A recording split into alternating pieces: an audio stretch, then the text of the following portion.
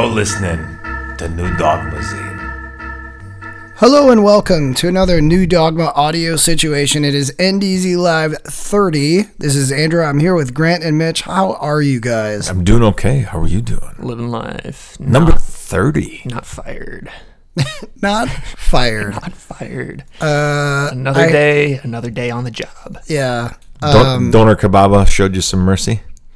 Just a bit. Yeah. Just enough. Good. Yeah. I'm doing as well as can be expected after yet another frustrating game against Knoxville, who absolutely went out of their way to disrupt us playing our game.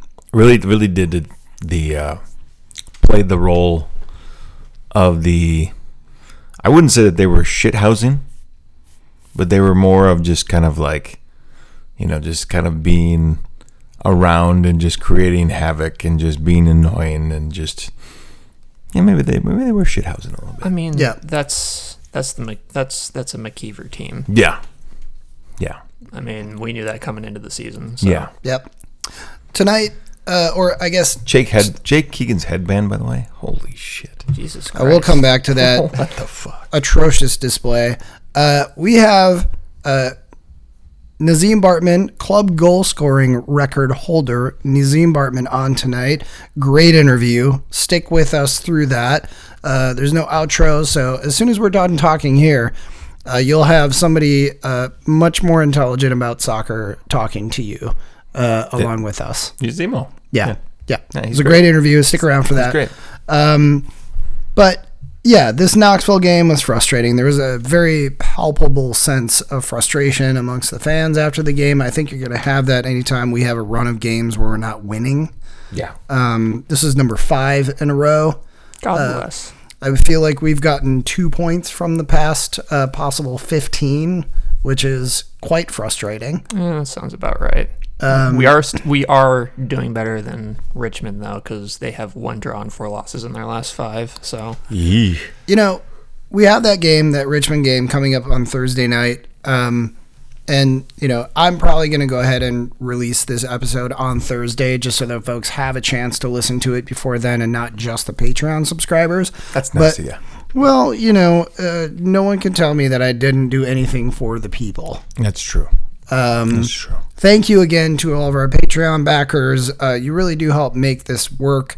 We were talking with Zemo actually off air about how our Patreon backers really do make it possible for us to do this thing. Yeah.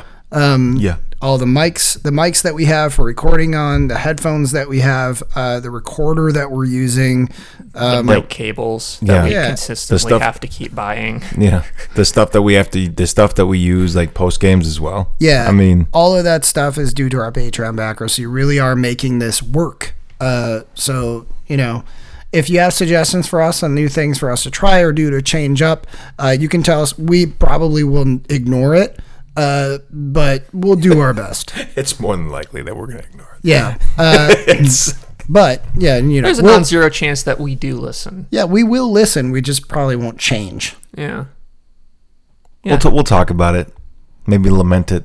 And complain. Then we'll just go right back to what we know. I mean, the reason you listen to us is because we complain. Yeah. But we complain the same as you. Yeah. So. Well, let's get back to this Knoxville game. It feels a little bit like we lost our heads.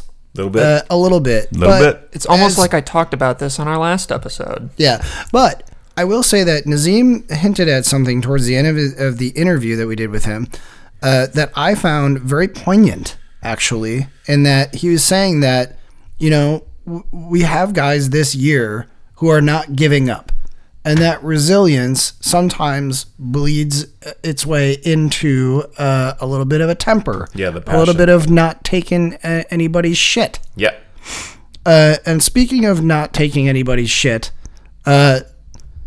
Cheney had a bit of a back and forth all game long with former...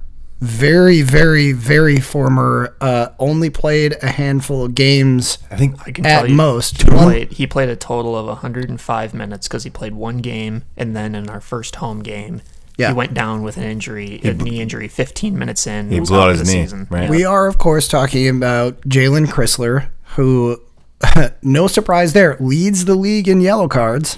Shocking. You know what interested me was the first time we played Knoxville at home. Being a douche. So up in the box, our announcer, our PA announcer, Bart, he gets a thing from each team as to like, you know, who are these players and everything else. And Knoxville they have the most like extensive sort of these are our players, and they also have player pronunciations. That's a good thing. That is a good thing.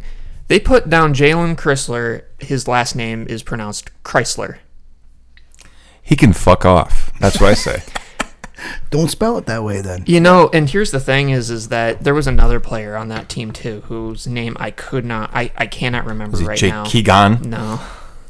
But there was someone else where it was supposedly pronounced differently, and I just looked at it and I told Bart, I'm just like, it's not pronounced that way. Yeah, we're not doing that. We're not doing that. He's been in the, like, whoever it is, they'd been in the league for a while, and I was just like, no. I think it might have been Jimmy Villalobos. The same sheet must have been given to the commentator because they absolutely pronounced his name that way the whole game. Yes, it is. I'm almost certain of it. But we have to, kind of rounding back to my point, right? Like, we have these teams that frequently will change their tactics so that it doesn't match what our guys have been watching on tape. But they also frequently do what every team does, every sort of like, I hate to say this because it's cynical. It's a cynical way of playing, but like they fucking kick us and hack us and stop us from trying to actually play soccer. That's what they have to do. Is because our rosters are usually so talented, and we do have a lot of guys that have a lot of, you know, ability and a lot of, you know, and one of the ways that you can get them off their game is doing that. Kick them. And wind them up. And playing this sport as much as I have, I know that like when you would play teams that was the mode of what they were going to do, it's because they knew that you had more talent than they did. And that was their way of leveling the playing field. It is part of the game. It is absolutely part of the game. The Detroit Pistons did this for years and won 2 championships in a row doing this. I mean, you know, it's like, so it does work to a point. When one of your main strikers is Jake Keegan, you have to take any advantage you can get. Yeah. Yeah. What the fuck was that headband? Oh my god, dude. Does he know that he can just get an actual like proper fade haircut and not have to fuck around with wearing a headband? Oh my god. It wasn't even. It was like a hair tie that he just tied around his entire head. Fernando Torres. If I didn't want to punch him in the face before the match, yeah, seeing that it just takes it's almost like he's doing it on purpose, which he probably is. Dude, I love, and those are absolutely the guys that I'm like, your career will end someday. It's Devin Boyce level. I don't know if anyone's at that level, but it's close. I mean, this is Jake Keegan we're talking about. Yeah. Who would you rather hit? Devin Boyce or Jake Keegan? Jake Keegan. Jake Keegan. Both. I want to take both their heads and like smash their faces together. I think I would try and do like the line them up and hit them and get them with like the cross. Maybe you want to just like run at them like the people on the little boxing video game hitting the, like that one video I sent you of like the kid where he like on the bike and then he ghost rides the bike and then just runs up and punches and then gets back on the bike. Classic all-time meme video. But we could go on for a long time about Knoxville and how annoying some of their players are, how unbeautiful some of their players are, trying to look like Fernando Torres with his shit hairband. Look, we got to draw.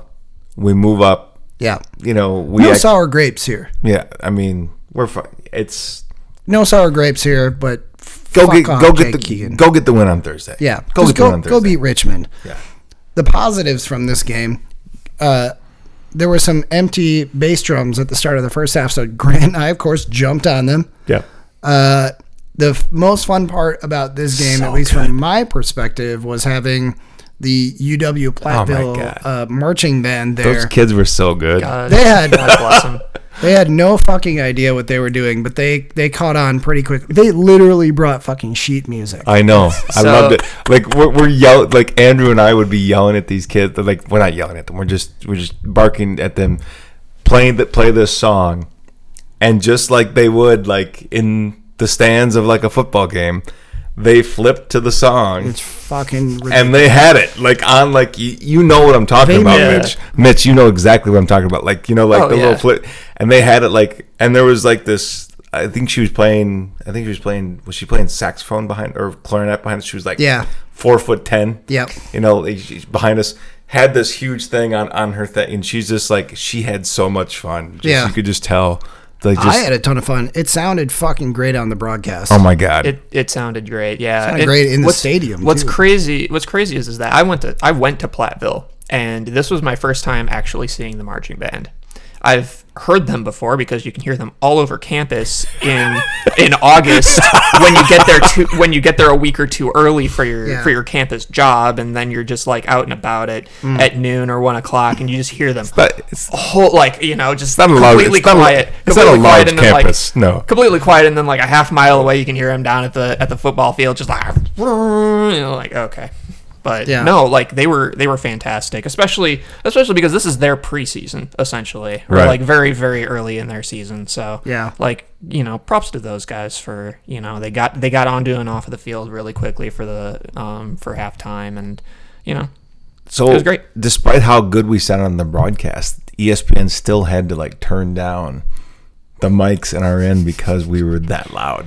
Yeah. Like, I think that was the thing. Like, I didn't realize until I woke up the next morning and like my ears were ringing. Yeah. I was thinking it was still from like there was the combination of us being at like Mondo Lucha on Friday, Lucha.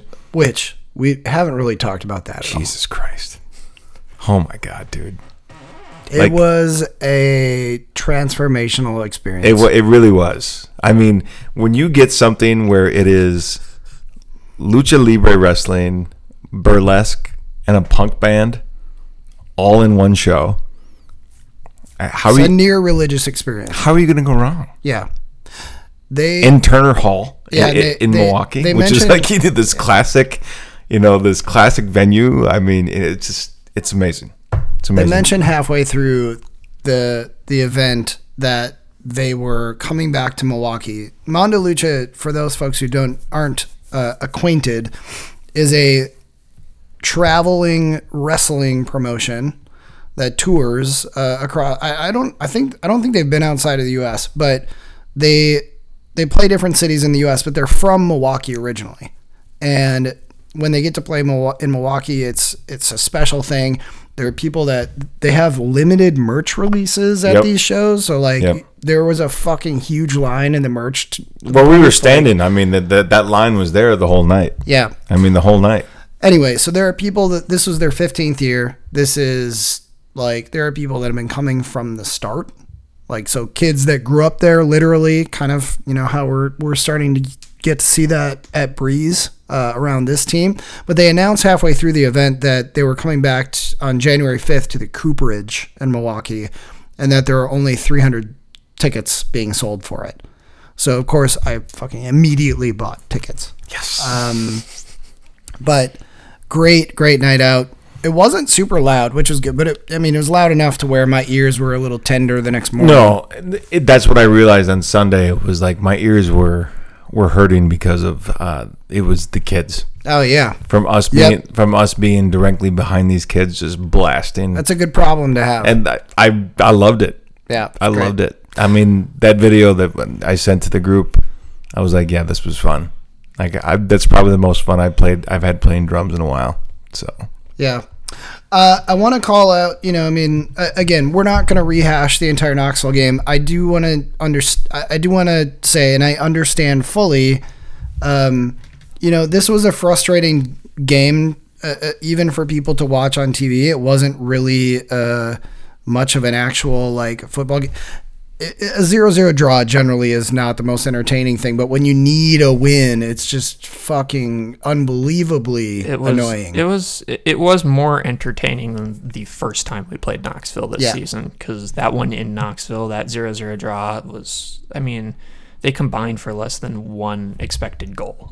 Yeah, and the XG for this game was like 1.2 or 1.3, I think. That's still a half goal higher than that. Each side. Right. So what I kind of want to mention about this Knoxville game, and I know like we put out a call to action ahead of that, make sure you're at Breeze.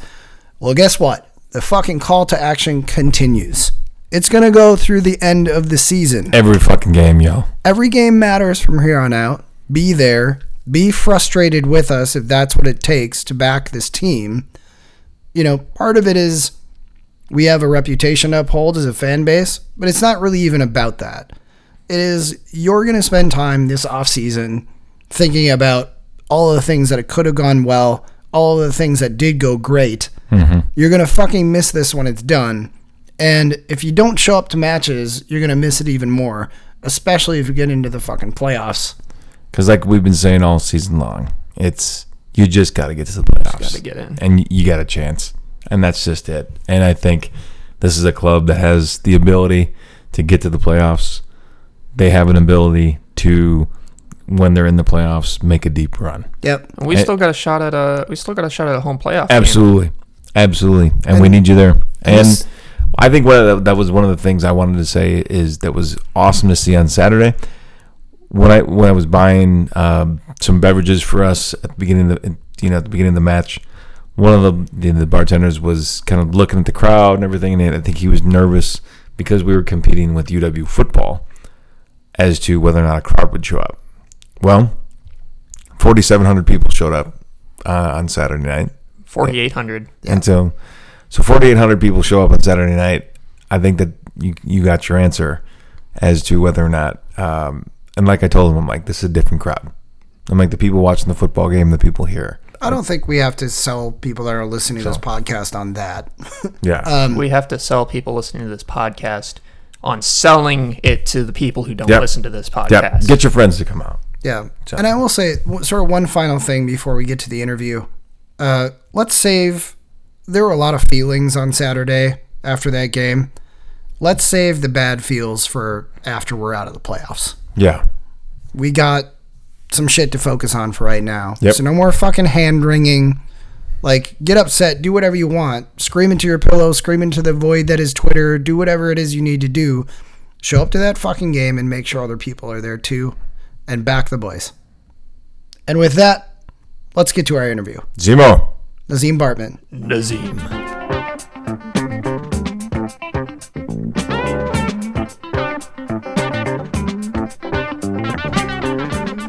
All right, we are here with our esteemed guest, a multiple time guest, a returner. I'm trying to think, is this 3 or 4? 4. I think it's 4. I think it's 4 times you've been on on the show. I'm trying to beat Eric Lennon, man. Yeah.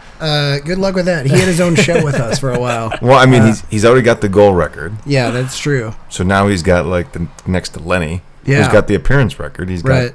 got the record for most appearances here too. Yeah. Well, he's got the most appearances for NDZ Live anyway. That's true. Yeah. That's true. Yeah, absolutely.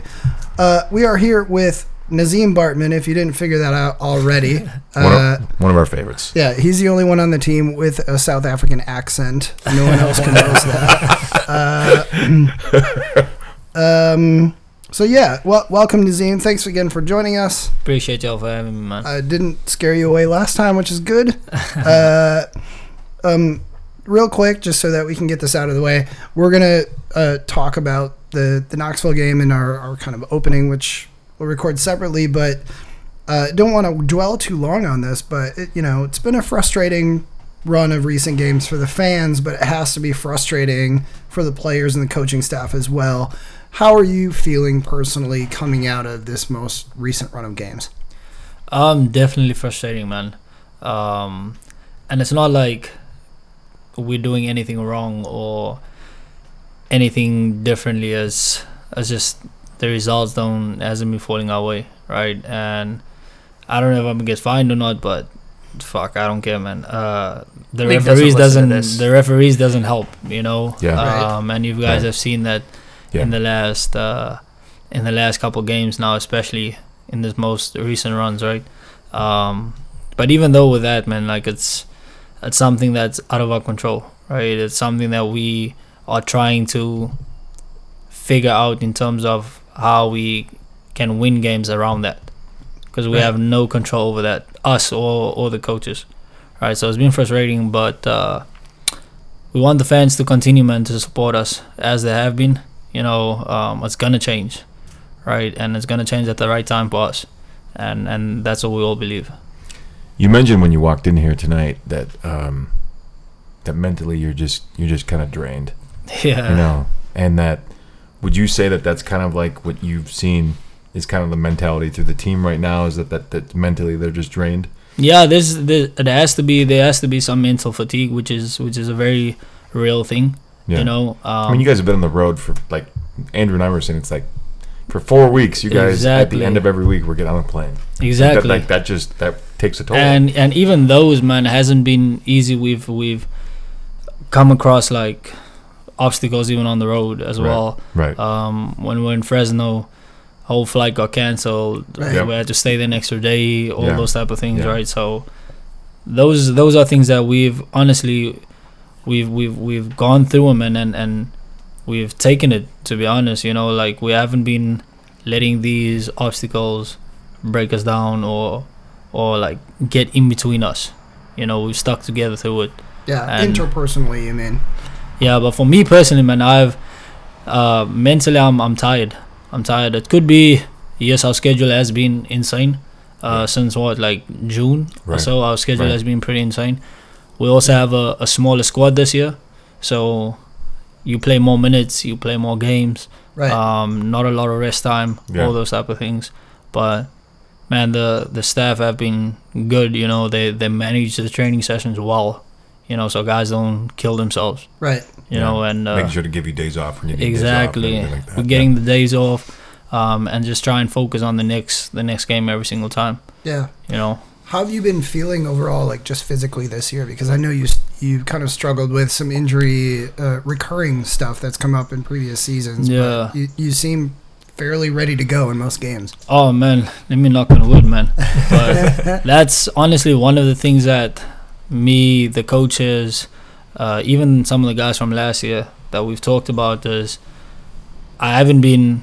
Yeah, I got injured in the beginning of the season, and we all know what could have been possibly part of the reason, which was I was fasting at the time. Right. Right. But ever since I came back to being fully fit, I've been playing multiple 90 minutes Yep. back to back to back. Yeah. Body has been recovering very well. So physically, I feel amazing. And I honestly don't even know what I did differently or what I changed in terms of whether it's my everyday routine or the things I eat, or Right. honestly I don't know what I've Just a bit of luck, maybe. Yeah. it could Yeah. be, you know, it could be. Right. But I'm not complaining. Yeah. I'm not complaining. I get to play almost every game now, so that's pretty good. It's a windy night out here in Middleton. And it just changed too. Like Just the wind, started, like yeah. the wind just picked up. So, All of the dulcet tones of Middleton, Wisconsin on this here podcast. I know for me it's been great seeing you staying fit this season, because I feel like you add something different to that attacking line, but you've also shown, especially in recent games, especially when defending has been more difficult, it seems like as a team against other teams, maybe it was switch their tactics ahead of games they played us from what they usually do, what they done on Yep. tape, you know? Yep. It seems like you've been putting in more defensive work this season than you have previously. How are you liking that? Is that something that you're accustomed to, or are you just having to kind of do it because that's the expectation? Oh man, for any attacker, it's probably not what you like it's to not. do, It's not your right? favorite thing. Yeah, it's No, not. I already know. And everyone knows on the team, man. When it comes to defending, I'm not good at it, right? I mean, if you But- like defending, you're a better midfielder, right? Exactly. Yeah, it sucks. But it is something that needs to happen, you know, for Right. the team to win. That can help the team, and it's not just me. Right. We have Cheney clearing balls off the line, Jaden running back, Derek running back. Right. But then you can also flip the script and say, well, you have Steven, who's a defender that scores goals. Right. Jake that scored a goal attacks. this year too. Jake scores. Mitch scored as well. Yep. So Yep. we all have to do both sides of the ball, Yeah. right? And I think that has been a big reason as to why we are the way we are this year. With the position we are in the league right now, and we just got to continue to do that, and the results will definitely switch. So, shifting gears a little bit, we've talked briefly before about your upbringing, but haven't really dug into it. It was like growing up in a township kind of on the outskirts of Cape Town, Bontehivo. Is that how it's pronounced? Bontehivo. Bontehivo. Yeah. Okay. Yeah. Like I did a little bit of reading up on it and kind of its history as far as when it was created, what it was created for apartheid, and a lot of people that were residents of Cape Town were forced out. Yep. And that's where they were kind of forced into landing. Yeah. And it was like immediately overcrowded and received very little help from the government. But it also sort of on the flip side of that, people didn't wait too long before pushing back on that. Yeah. And Bontehivo has like a rich history of standing up Absolutely. to the apartheid police Yeah, and absolutely. activism politically and otherwise. So, it kind of sounds like you come from a town that is very steeped in like taking care of its own. Yeah, definitely, man. And it's honestly not just even Bontehivo. So as you said, like with the apartheid and people that were forced out of Cape Town into these smaller communities, my grandfather was actually one of them, and he used to live in Cape Town and was forced into Bontehivo.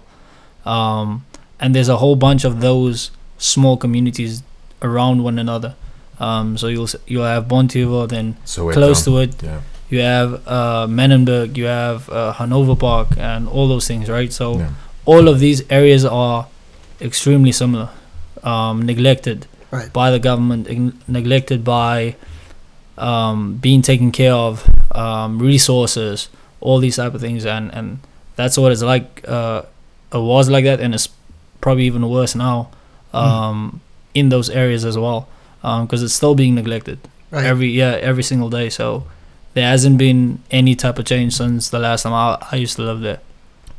Yeah, so one of the things I was reading up, and I kind of sent this over to Grant and Mitch, because, I found it interesting, just kind of like the research I was doing, looking at news articles, and a lot of them were a mix, like pretty regular mix, but pretty like a running theme, a trend there of like the news articles are either about really violent crime, drug trafficking, or sports or Yep. youth programs. Yep.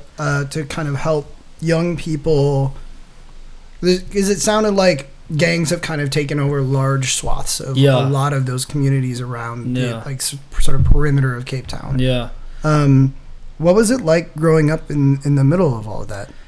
I mean, I was in it, man.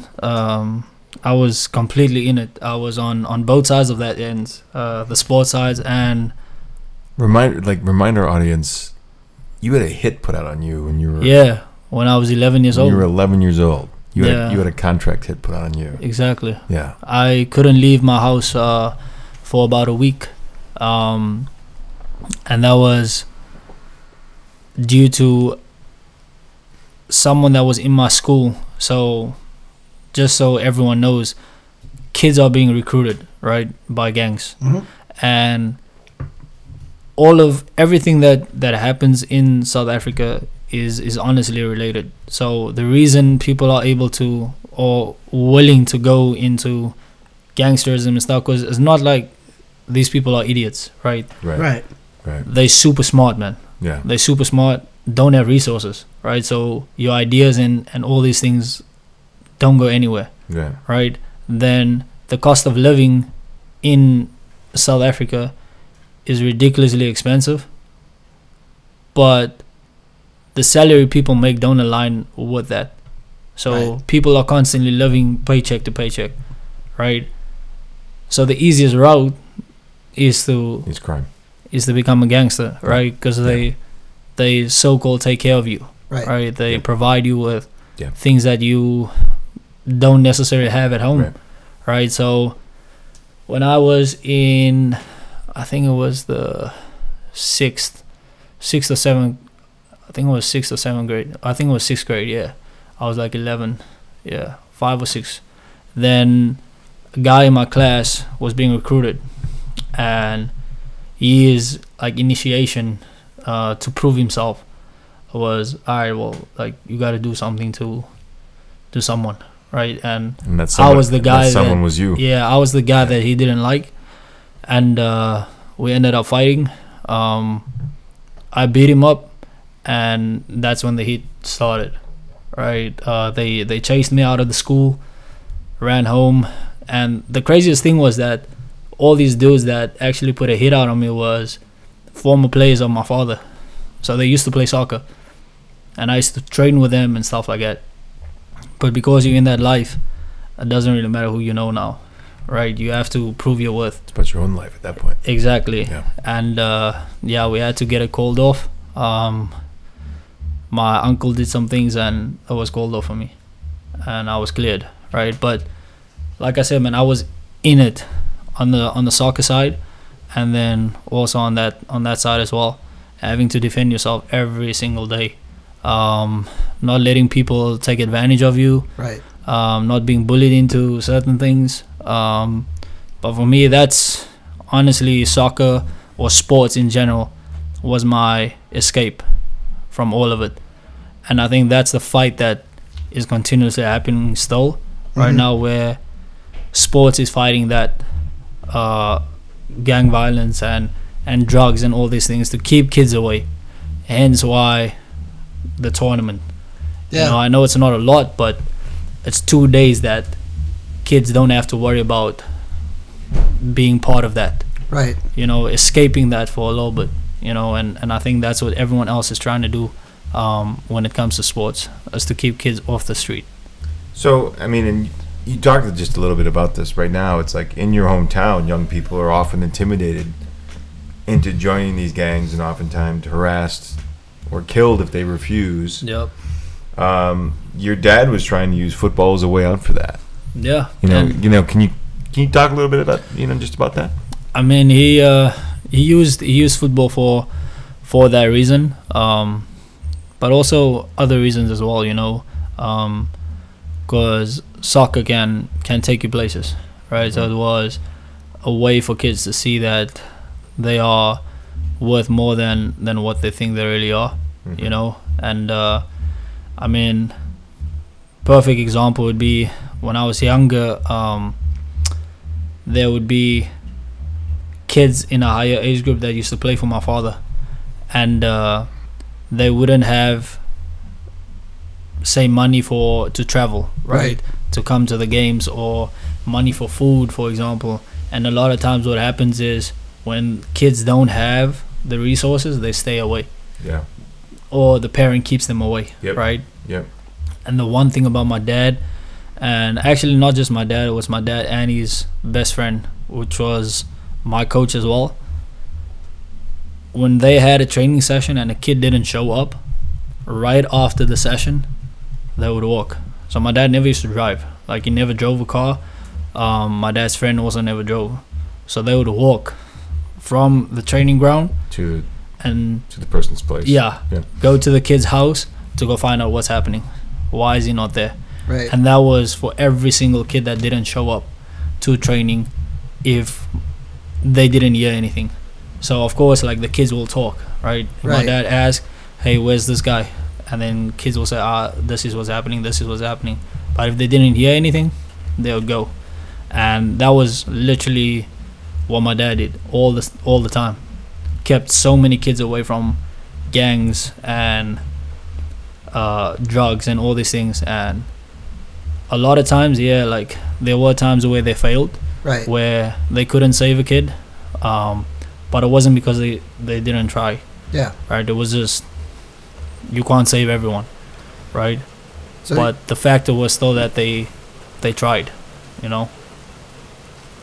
yeah. Speaking of that, you know, before we started recording tonight, you talked about kit night, and that is what you're describing is just like a stark contrast to a lot of the stuff that's still going on. You mentioned that, and I want to make sure we kind of drive that home of like nothing's really changed. You mentioned that earlier. Things might even be worse than they were when you know, when you moved to the States. Yep. And you've been here for a while. Yeah, more than 10 years now. But, you know, as I said, you talked about kit night, like folding kits and socks. Yeah. Like before you have to go back, you know, at the end of the week of training or a game or whatever. It sounds like, you know, your family and your dad made a big impact on you in that regard of like just making it a family thing and a cultural thing for you. What did your upbringing, your family and your dad teach you about life and being a footballer? Oh man, that's a good question.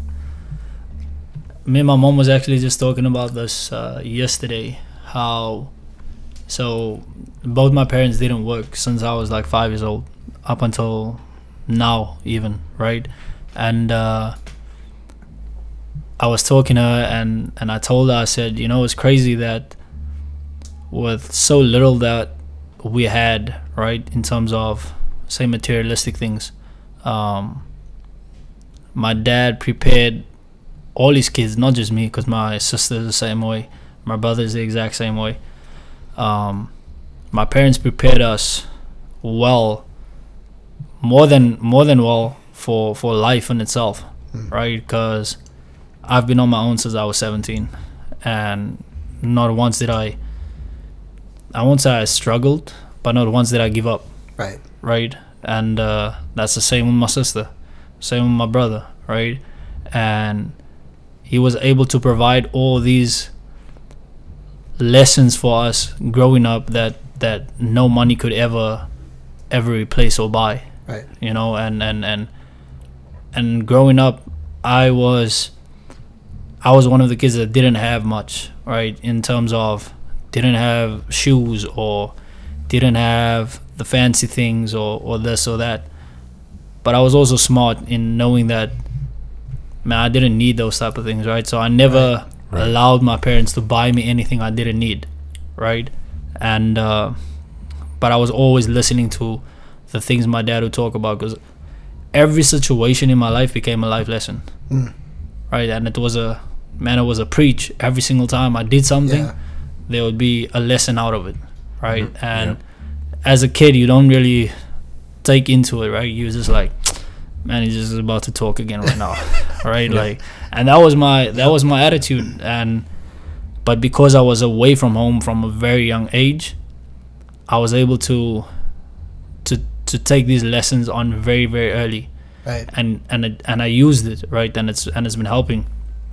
Soccer has been that, like, a big lesson in that aspect, right? I had my first, let's say, like, my first failure when I was 5 years old in soccer, and I still remember till this day that I went on a tryout and didn't make it, right? And my dad was like, well, you'll go again. I went to the same tryout 4 times, didn't make it, right? Because it was Ajax Cape Town, which was at the time the biggest academy in Cape Town, right? And every kid wanted to play for them, right? They wear the tracksuit and they get picked up by this minibus that, like, everyone just sees it, right? So 4 times I went, man, and I was like, fuck, I'm done with this, right? I ain't going no more, right? And for him, it was always like, keep go. If you want to play, keep trying. Yeah, keep trying. You know, and that was basically the thing I took into my life, because I know I'm not gonna succeed at everything I do, right? But I know the one thing I won't do is give up on anything that I want to do. Yeah. And that was basically all the things that happened in my life that became my life lesson. Right. never to give up. Yeah. Love that. So your dad, he was the coach at Phantom Orion. Orion. Yeah, Frank. Who came up with that? Now that's from Beyblade, right? Phantom Orion FC. Yeah, so That's from. Is that from Beyblade? I honestly don't know where the name came from. I think I was 5 when I So that's started way playing too for them. early. Yeah. That you at 5 years old was what year? Shit. I mean, I was born 93. So 98. That Yeah. could have been. Yeah. That could have been Beyblade. That Yeah. could have been Beyblade. Anyway, I'm I think looking it it's up. super. Mitch is gonna get on it right now. Yeah, if that is. Our anime expert, Mitch, is gonna. Please don't ever say that again.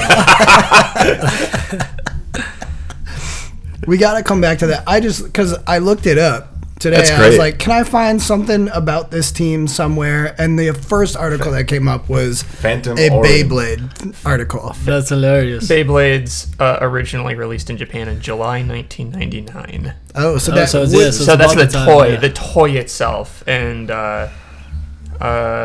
also the debut series, I guess. Huh, So yeah, interesting. so Could have been. it was So, right around. so the thing was with Phantom Orion, it used to be, if I'm correct, it used to be Phantom Rovers first, Gotcha. right? And then my dad and my entire, because soccer's in my entire family, right? Everyone from uncles to the kids, everyone has played, Yeah, right? yeah. So they used to have a team called Roma, and my dad them used to own that amateur team, right? Okay. Called Roma, Yeah. and Roma and Phantom Rovers combined, and it became Phantom Orion. Gotcha. But I don't know where the Orion comes from. Yeah. Right. I honestly don't know. So that was like the first official club that I started playing for. Yeah. That's very cool. Kind of moving on to, I know you played for a good amount of like youth organizations. Went on to play in college.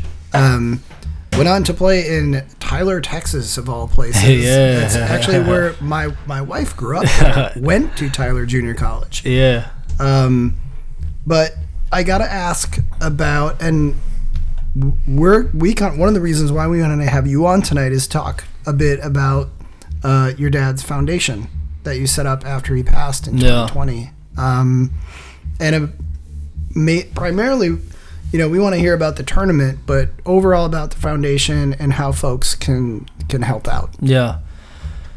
So yeah, as people probably know now, I started the foundation before my dad passed away. Okay. So I was able to talk to him about it. And then when he passed away, I knew it was okay. Like I need to start Gotta doing do this it. now. Yeah. Initially, it was gonna start 2020, but then of course COVID happened. So I was only able to start it in 21. The foundation is basically based on what we talked about earlier in terms of trying to keep kids away from gangsterism, drugs, and just off the street, right? But it's also to show them, listen, man, I came from the same area, right? I've came through the same obstacles that you guys are experiencing, right? I would say the biggest difference with me and a lot of the other kids are my support system, Sure. right? It wasn't money, right? Because I had both parents that didn't work, right? But I had parents that supported every single thing that I was trying to do when it came to sports, right? My mom was the side for school, and my dad was soccer, right? And from a young age, and I didn't even realize it until recently, from a young age, they were grooming me into that, where if my education wasn't on point, I can't play, right? And basically, like, the other way around, it didn't really matter, right? But your education had to be on point in order for me to play, which is basically the college system.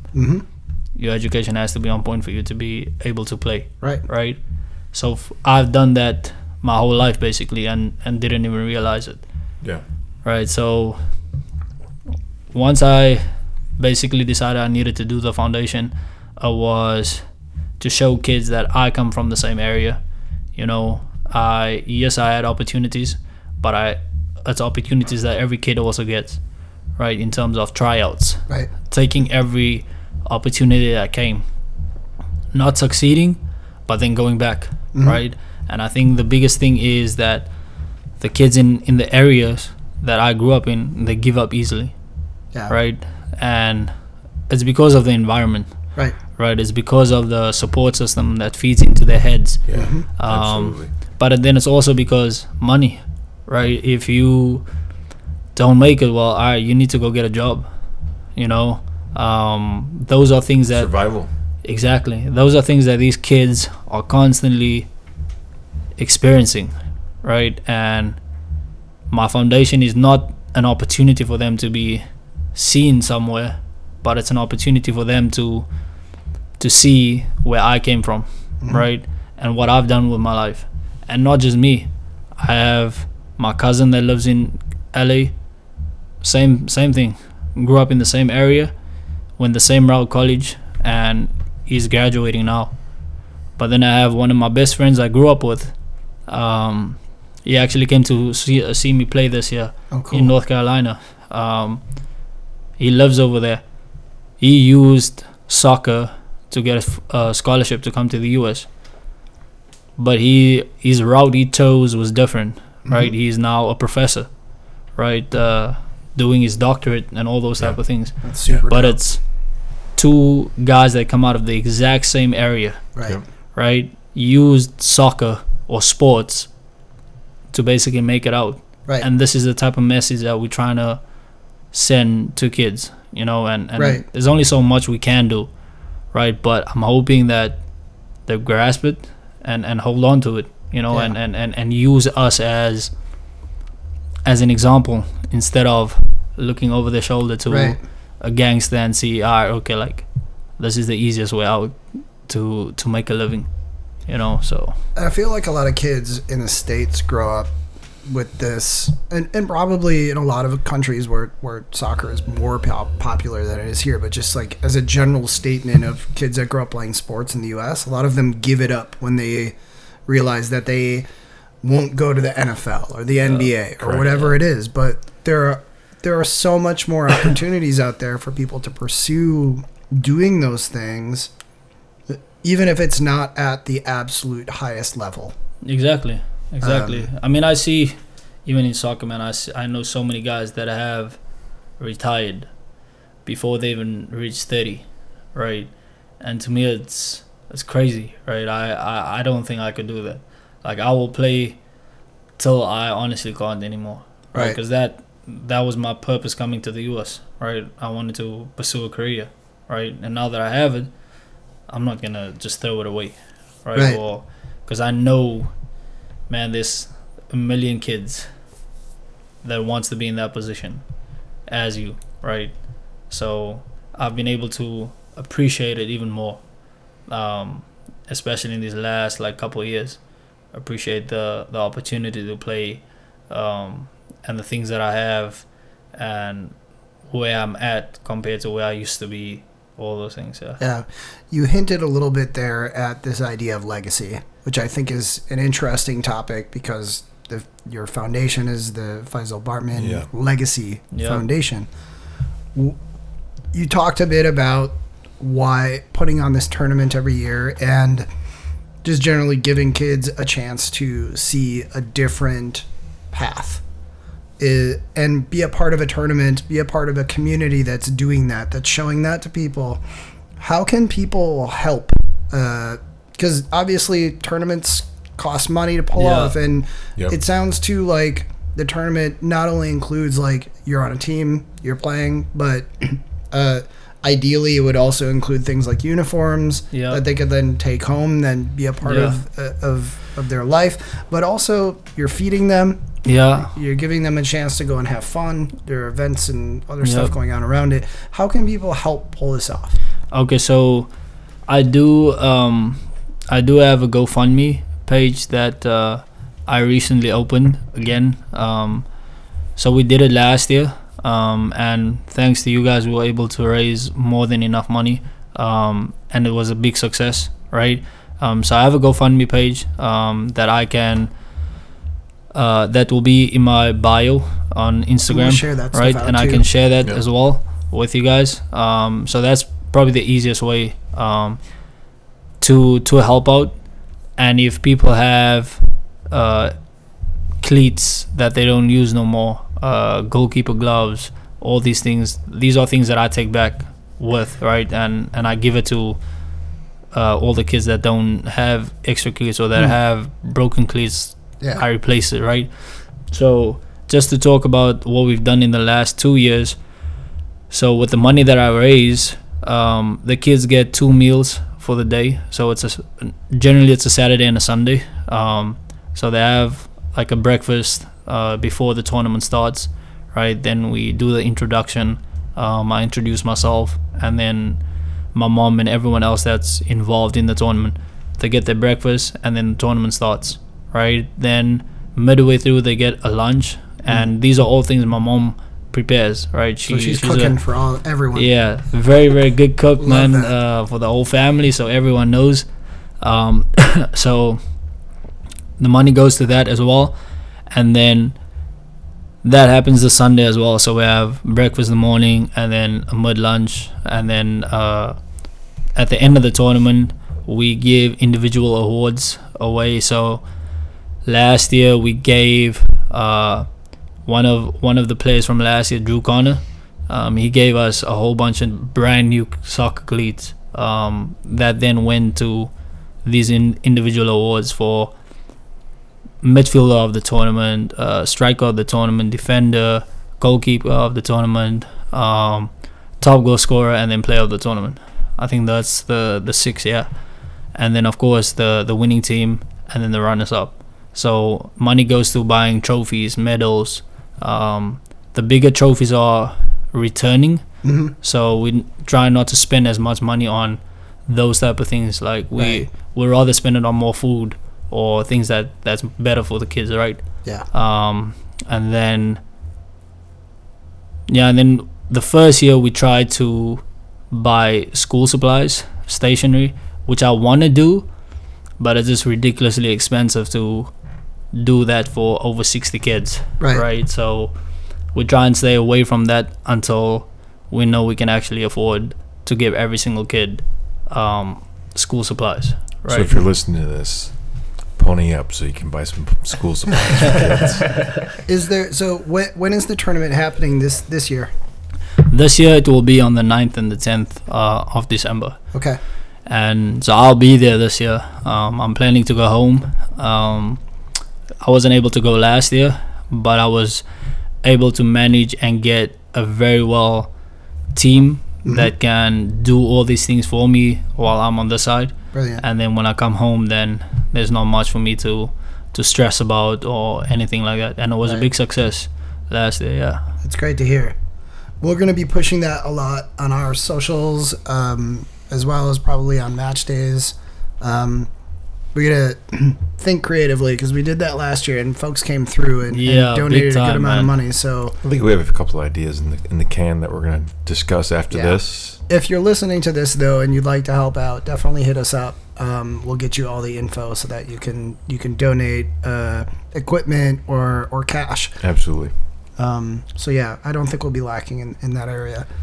But one of the things I wanted to ask you about too is, you talked a lot about how, growing up that soccer was it was always a thing there. Yeah. In 2010, the World Cup came to South Africa. Yeah. Talk a little bit about what that was like and what the effect was on football and and on the country.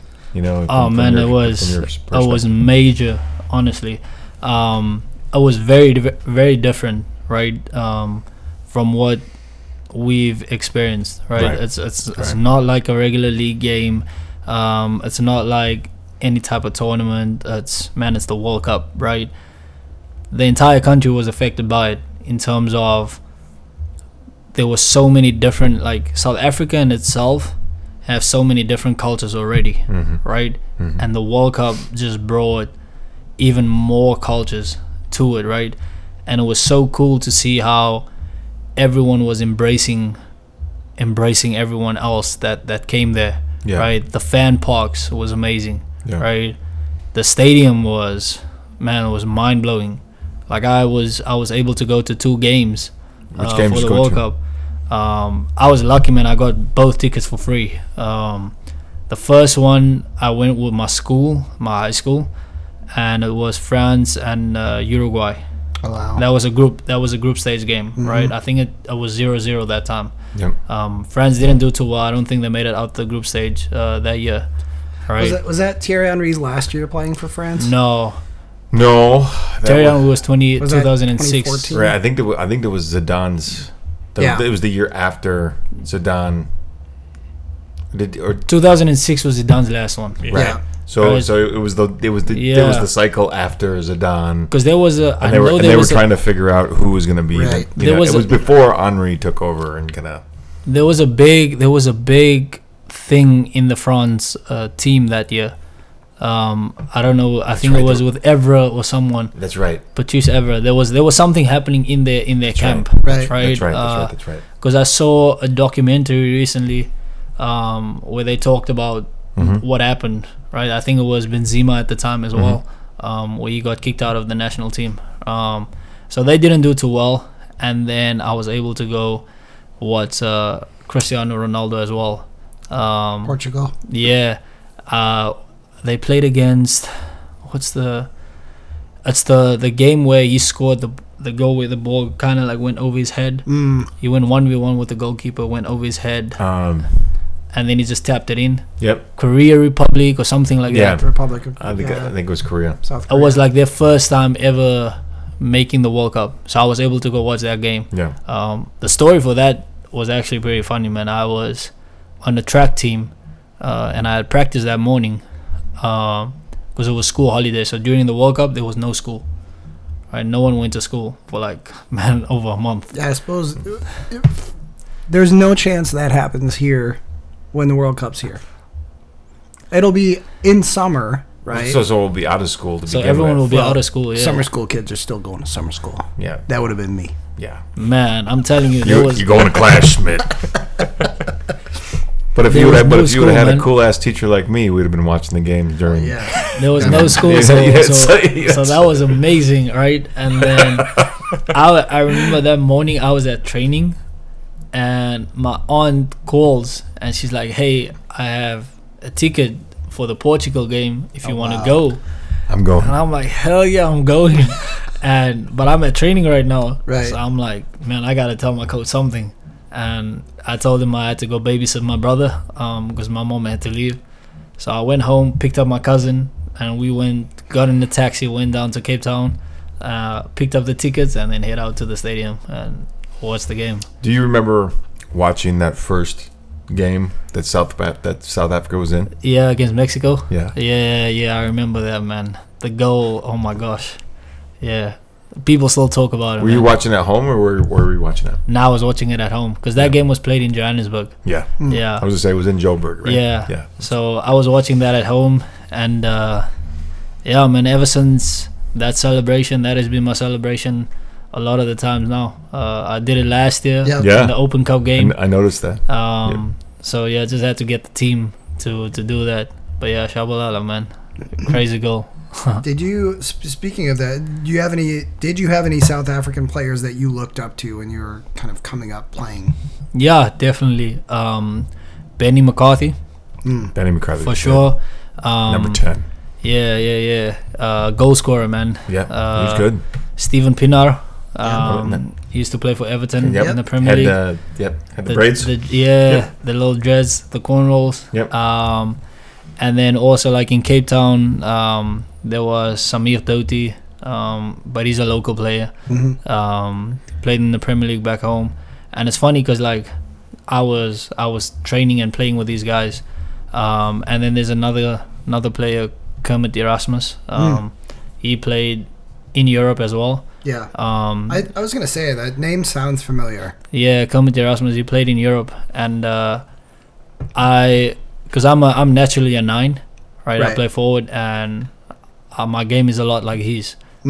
So I was fortunate enough to train with him when I was playing for Supersport in the academy. Okay. And he was in the first team. I was able to train with them, play scrimmages and stuff like that.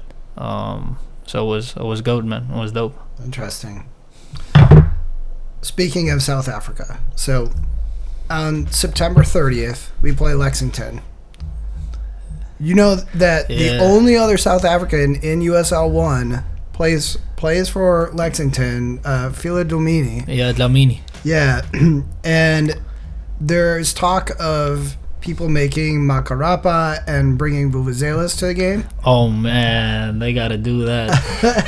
That's what we were saying. So but, they gotta do apparently that. people don't. And play some Amapiano music, man. Yeah. See? Yeah. That's what we're saying. Yeah. But so just real quick, Tumi Mashabane is the third player in all of USL that also is from South Africa, and interestingly enough, used to play for Lansing. Yep, he played for Lansing. Yeah. Currently with San Diego Loyal. Yeah. The yet to be disbanded. Soon to be rest in peace. Yeah. Yeah, that's unfortunate. Very unfortunate. But as far as like the Makarapa and Vuvuzelas, like they seem important to people not from South Africa, like to the fan culture and the culture around the sport. How important are they, as someone who's from there? Man, I think for me it plays a big role, man, because it shows people our culture, right? It shows people what we do at a game and stuff like that. And man, you guys haven't at the stadium like Vuvuzelas and stuff for the World Cup, but it started way before that. Oh yeah, absolutely. You know, it started way before that, and to be in the crowd and you hear all those things, man. Honestly, you can't hear anything Right. on the field. And I didn't play when I was younger, I didn't play in stadiums that's closed off. It's open. Right. And you still can't hear. Like, you still can't hear people. Because the right? sound is it's going straight to the field, yeah. So, playing in front of those, man, it brings a lot of memories, man. Yeah. I've been looking for an excuse to make a Makarapa since 2019. Yo, since we started. those pink hard hats are dope. We found pink hard hats. Yeah, for folks who don't know what these are the origin of the Makarapa, which is its base is made from a construction helmet. Oh, really? Yeah. And And then there's designs around it and stuff like that. It's like it's like a hat with a bunch of like ornate designs and like banners, and like they paint them, and they're specifically painted if it's for a club team to that team's colors with like slogans on it, or a player, pictures, all sorts of stuff. But the origin of this came from somebody in the stands getting hit in the head with a projectile from other fans behind them. So he was like, I don't want that So anymore. he's like, fuck this shit. wearing a hard hat. I'm wearing a hard hat. Yeah. But then he not only wore the hard hat, but made it into like an expression of his like support Function becomes fashion. for the club. Yeah. Yeah. A huge Kaiser Chiefs fan. That's actually the guy who originated this. Yep. But it's spread to like every club, and I eventually can see a Kaiser Chiefs fan get shit thrown at him, though. Yeah. I mean, let's be honest. No, I'm telling you, man. Just the and even those things are like right. the ideas these people have. Right. You know, like it's different, Yeah. right? But once again, the resources. It's totally different. It's totally unique and inspired, and not coming from some corporate offering. You know, it's like legit grassroots fan culture. Exactly. Love it. Love it. So we're gonna make some for that September 30th game. I've already got my fucking hard hat ordered. I'm sure you do. Man, y'all gotta get some Zach moves. as well. Yeah, Y'all gotta get the flock to I- get some moves. this is- man. I'm surprised Zach This is doesn't my already shocked face. Yeah, I'm surprised very Zach shocked. doesn't already own like 5 hard hats. He probably does. Just none of them are pink. I mean, He Mitch, we already own pink balaclavas. Yeah, So Of course. it's only makes sense that we'd have to own pink hard hats too. yeah. So, Just for the job. but let's move. Let's look ahead here. Yes. We got a game on Thursday coming up, the final matchup of the Henny Derby for this year. We don't have to worry about winning the trophy. We already got the trophy. It's already Trophy's ours. on lock. It's already locked down. Thanks for that, by the way. Thanks, Zemo. Appreciate you. But let's talk about that game. Let's talk about what's the feeling for that, and then looking ahead, because we're getting to the point now where we're getting low on games, and the playoffs are coming. And I think one of the things that we've talked about, whether it was in the off season or even going through the season, is I think the goal for this season was obviously you want to win, but it's to get to the playoffs. Yep. So just talk a little bit about this game coming up, and what's the team looking at ahead. I mean, every game coming up right now for us, it's treated as a playoff game. Right. Right. We felt that these last couple games has been frustrating, and it's just a matter of our turning point happening, right? Because every team in this league has gone through their ups and downs and stuff like that, right? And we've had it too. Beginning of the season wasn't too great. We had a good run, and then we've gone through some slumps, right? But every game right now counts as a playoff game, basically. Mm-hmm. And that's all I'm saying. For us, it's having that turning point at the right time. Yeah. To build the momentum going into the playoffs. We are in a good position, right? We could be better, but I think it's probably the best for us right now, because you don't want to go too high too early. Be too comfortable. Exactly. So for us, every game right now is treated as a playoff game. Yep. And every result is aiming for a 3-point. Right. Yeah. That's basically nothing less. It doesn't matter who scores, who assists, or none of those things matters right now. Everyone is on the same page in terms of we need to team effort. Exactly. And speaking about that, I think this year there's been, at least I've noticed it from this club, is that there's been like hard losses or hard games or whatever, and it wasn't. And in years past, there was always the feeling it's like, oh man, this is gonna be 2 or 3 more following this, or whatever. With this club, it seems like, in this group, it seems like there always is like the reset after every game of like, hey, is that because this club kind of knows that getting to the playoffs is the main goal, and that just peaking at the right time is the main goal, and honestly, I don't even think it's anything that we think about. Yeah. Right. Every game we've been wanting to go out there to get 3 points. It's never been let's play for a tie. It's never been that. Yeah. And you guys have seen it when we went to Fresno, right? We were down 2. Yep. By 2 goals and a red card. came back. Right. It was never even then. Almost felt at the end you guys were gonna get another one. Yeah. Even then, it wasn't like once we tied it up. All right, okay, let's take the point and switch go off. Yeah. Nah, everyone was hungry. Yep. They wanted to take 3 the guys home. wanted Yeah. we want this 3, right? And you saw it even in the Knoxville game as well. Yep. Regardless of what happened towards the end, we didn't want to just take the point. Right. Right. And I think that's, I'd rather have that. yeah, for sure. But I think that's been the biggest change this year is the mentality. Mm-hmm.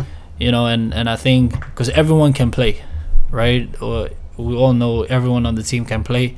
Everyone, they wouldn't be there if they couldn't play. Right.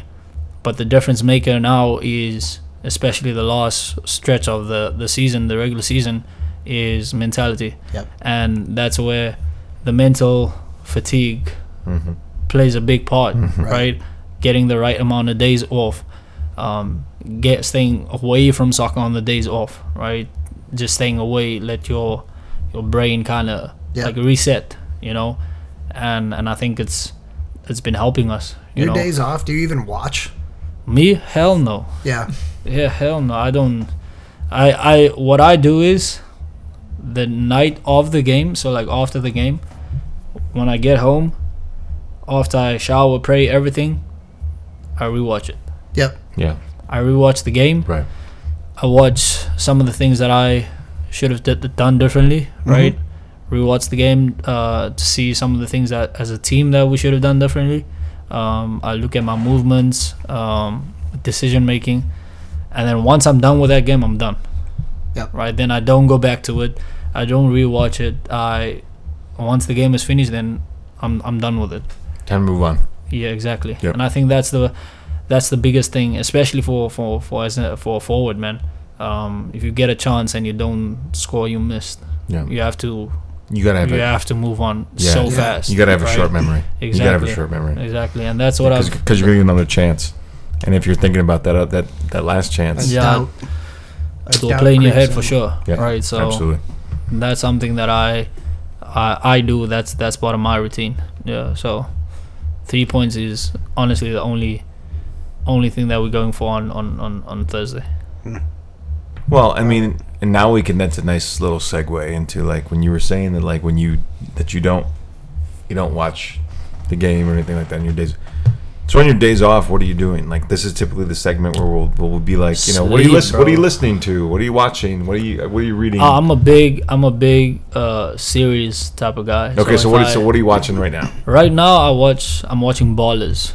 Right. Oh, yeah. From Yeah. The With Rock. The Rock? Yeah, Yeah. So I'm watching that. I've seen it before, but not straight through. Yeah. Right. But when I have time, I watch series, Mm-hmm. or I just spend time with my kid. Yep. That's honestly it.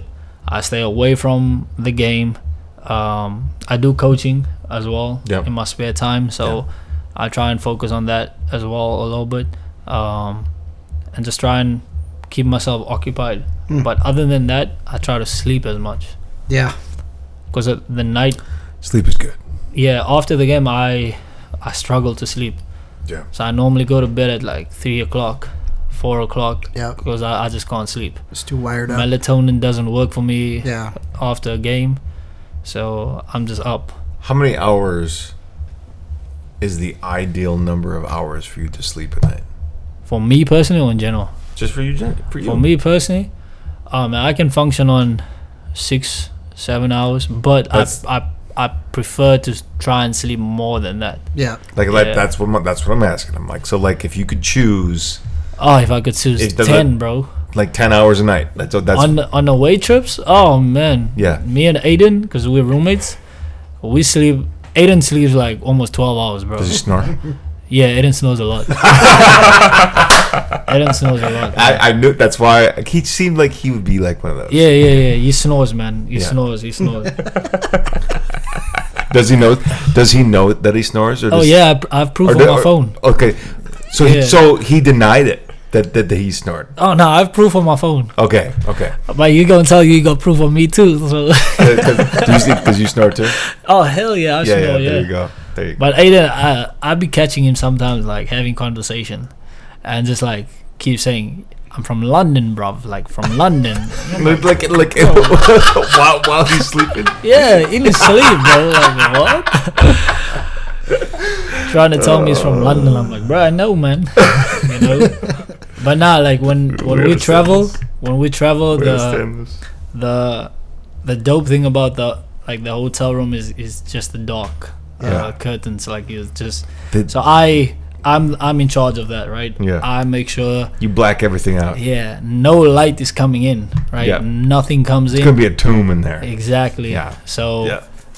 when we go to bed, it's dark as hell. It's bedtime. Exactly. Yeah. And then we have breakfast normally 9 to 10.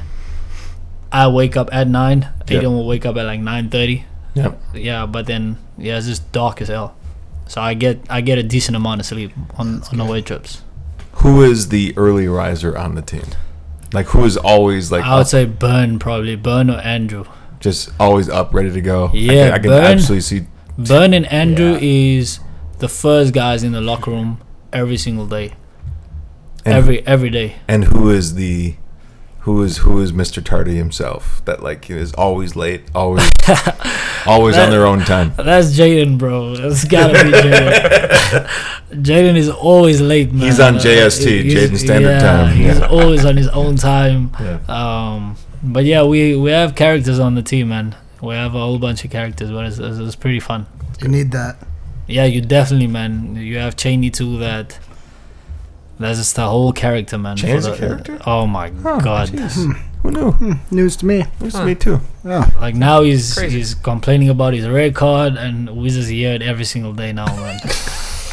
you know. So yeah, Twitter. He's shouting into the void that is Twitter, and it's not shouting back. So he's got to tell. He's got to tell somebody. I mean, if he wasn't getting a red card, he was getting probably a suspension for how many yellows has he gotten this year? Like 10. Yeah, and his yellows are always saying something to the ref. Or he's a character, man. Like I said, he's a character. That's just who he is. He's a character. That's who he is.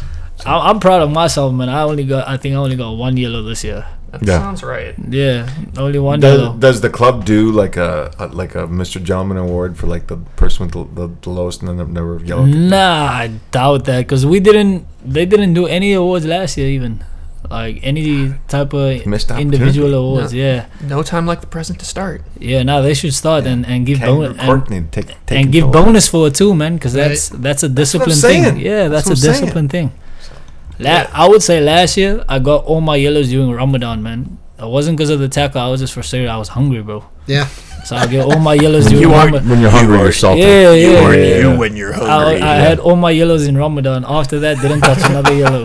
Yeah, you only have the one this year. Yeah, this year's one yellow for love it. The game against Omaha, man. Yeah, I don't even know why I got a yellow. Oh, I remember. Yeah. I don't even know. So Nazeem talked about how he's watching Ballers. Grant, I know you're listening to something this week. What is it?